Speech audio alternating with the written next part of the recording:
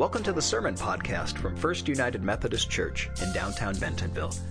If you have questions related to what you hear today, or just want to find out more about the ministries at First United Methodist Church, please visit us online at fumcbentonville.org or check us out on Facebook, Instagram, or TikTok.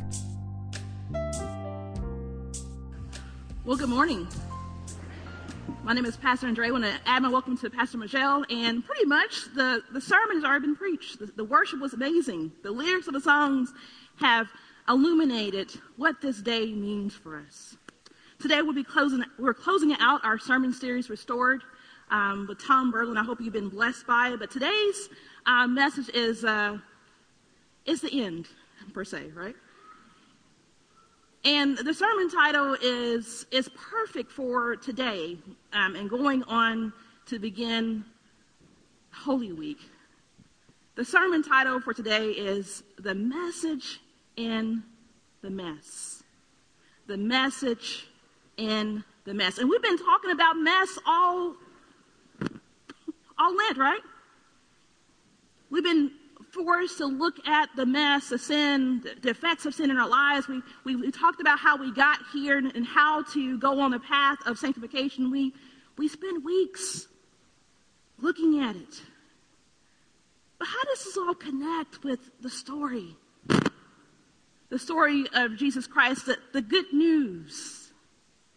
Do you know that our story connects with this bigger story of God's love for us? And do we believe that? Do we believe that we really are connected to this love story that God has for us? Because oftentimes I believe because we don't really see ourselves as really a part of this big story that God loves us, that we find ourselves in mess.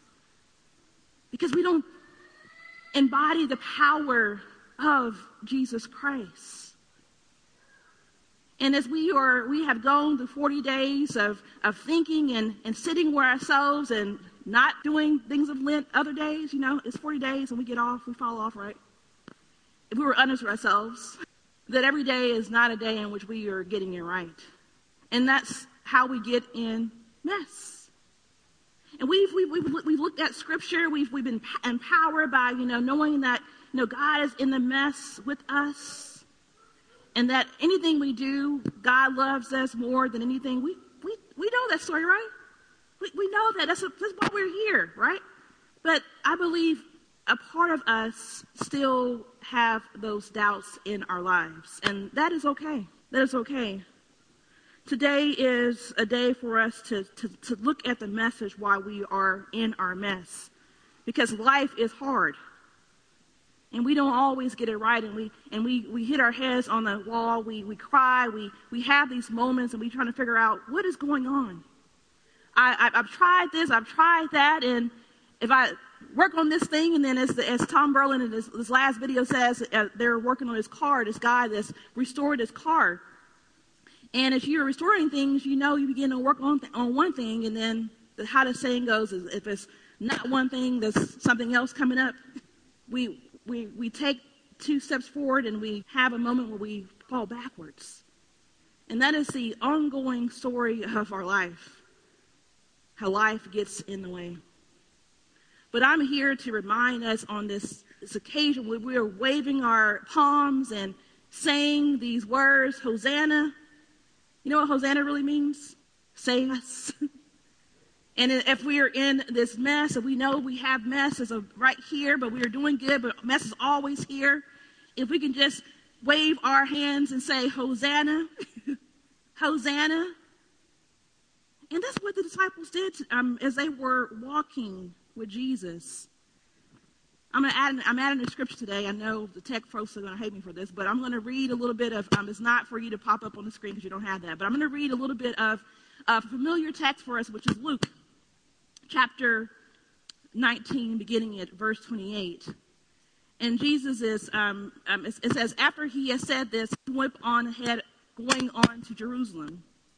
And when he had come near Bethphage and Bethany at the place called the Mount of Olives, he sent 2 of his disciples, saying, go into the village ahead of you, and as you enter, you will find tied there a colt that has never been ridden. Untie it and bring it here. If anyone asks you why you are untying it, just say this: the Lord needs it. So those who were sent departed and found it as he had told them. As they were untying the colt, its owners asked them, "Why are you untying this colt?" And they said, "The Lord needs it." Then they brought it to Jesus, and after throwing their cloaks on the colt, they set Jesus on it. And as he rode along, people kept spreading their cloaks on the road. And as he was now approaching the path down from the Mount of Olives, the whole multitude of disciples began to praise God joyfully with a loud voice for all the deeds and power that they had seen, saying, "Blessed is the King who comes in the name of the Lord. Peace in heaven and glory in the highest heaven." Some of the Pharisees in the crowd said to him, "Teacher, order these disciples to stop." And he answered, "I tell you, if these were silent, the stones would shout out."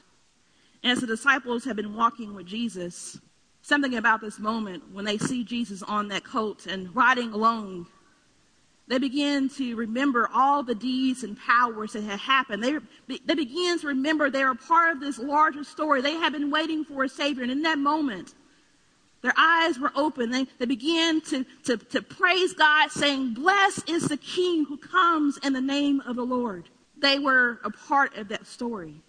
They believed the story that their ancestors have been saying over and over again: the Savior is coming.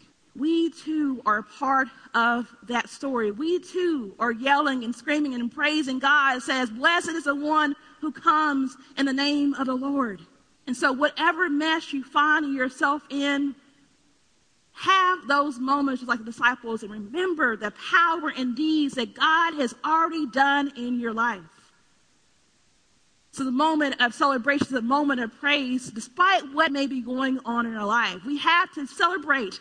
We have to praise God that the Savior is here. It's not a one-time thing. It's a repeated thing. Blessed is the one who has come, who is coming, and is to come. Our mess, we can also celebrate in the midst of that. Can I get an hallelujah? Because this passage is right before he is crucified. We could begin, we know how the story is going to go. We have things we have family, we have messed up situations we're going through, have experienced, will experience.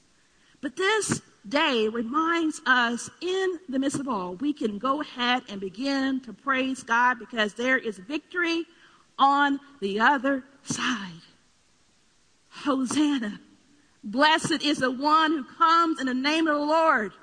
Hosanna. That's the message. That's the message in the mess. I said it last year. I said it again. Y'all don't remember. It's a spoiler. A spoiler alert. It's a spoiler alert. We know how the story ends. But we have to go back to the beginning of the story and say, hey, I'm a part of that story too. The story that God loved us so much that God came down to see about God's people. And that this message of Jesus Christ began to spread and says, the kingdom of God is near.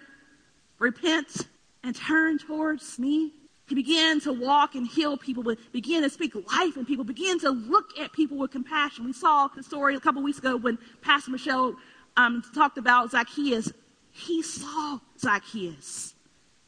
He sees you. You are part of the story. We are a part of this story. Is a triumphant entry going on to what looks like defeat, humiliation. You may be feeling like that. But oh, that's not how the story ends. And I am glad about that. I hope you are too. So yes, whatever you might find yourself in may look like the end. And the disciples, they were all waiting. All the people of Israel were waiting for this moment. And you may be waiting for that moment right now.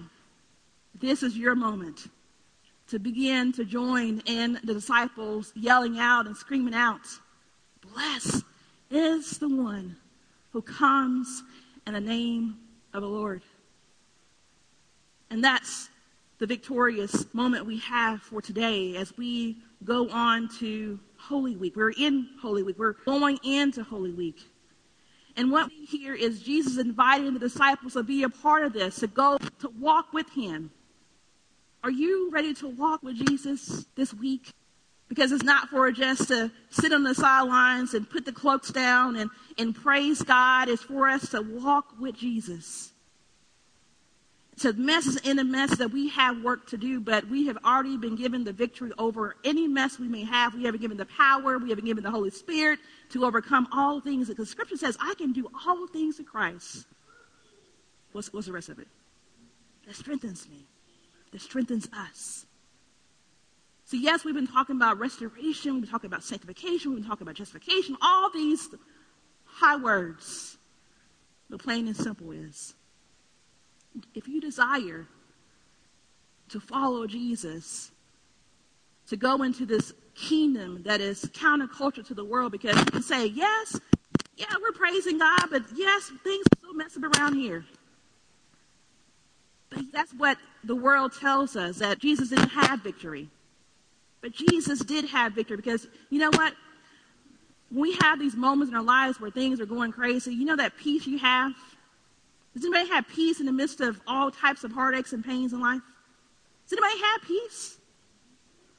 Has anybody had those moments of assurance that God is yet with us? You've experienced those high moments in your life where you know, yes, God is with me.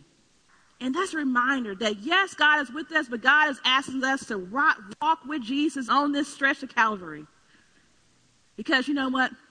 If Jesus thought this message of good news was worth coming down on this earth, knowing we're waiting him, this gospel is not cheap. It's not cheap grace. It is worth living for. It is worth dying for, dying to self, to have new life in Jesus Christ. It's worth it. If Jesus Christ thought it was worth it, we too must think it's worth it. We must too empty ourselves. And that brings us to our scripture today, which is Philippians, our second scripture, chapter 2, verses 5 through 11. Jesus Christ knew the end of the story, but yet he still chose to come, to be killed by us. To be killed by us. And the scripture reminds us, despite it all, let the same mind be in you that was in Jesus Christ, who thought, though he was in the form of God, did not regard equality with God as something to be exploited, but emptied himself, taking the form of a slave, being born in human likeness, and being found in human form. He humbled himself and became obedient to the point of death, even on the cross. Therefore, God also highly exalted him and gave him a name that is above every name.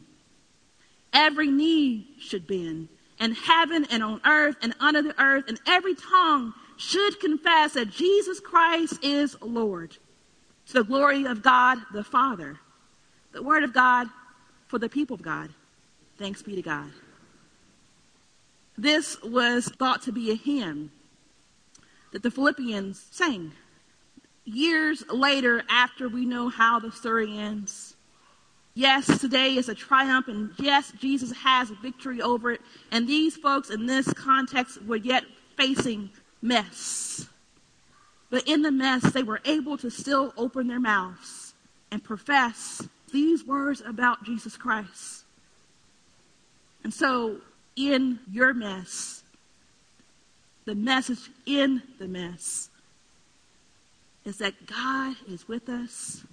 God invites us on this journey to go towards Calvary, to not fear whatever you may be going through, whatever life may bring upon you, no matter what it is. In the midst of whatever it is, you already have triumph, you already have victory, and you have this invitation every single day as grace meets us new, the opportunity to proclaim and to sing and to glorify God by saying, Hosanna, blessed is the one who comes in the name of the Lord. Hallelujah. Amen. Thanks for listening to the Sermon Podcast from First United Methodist Church in downtown Bentonville. If you would like to let us know you were here, follow the link below to connect. To participate in worship through giving, you can give online at fumcbentonville.org or on Venmo at FUMC Bentonville. FUMC Bentonville welcomes all. Because we believe the communion table is God's table, we invite everyone into our church family. We welcome and celebrate every race, gender identity, sexual orientation, marital status, age, physical and mental ability, national origin, economic station, and political ideology. We come together in action and outreach, aspiring to follow Jesus' example of radical hospitality, love, and grace as a transformative movement in our community. Please join us for worship on Sunday mornings at 9 and 11 a.m., both in person and on Facebook Live.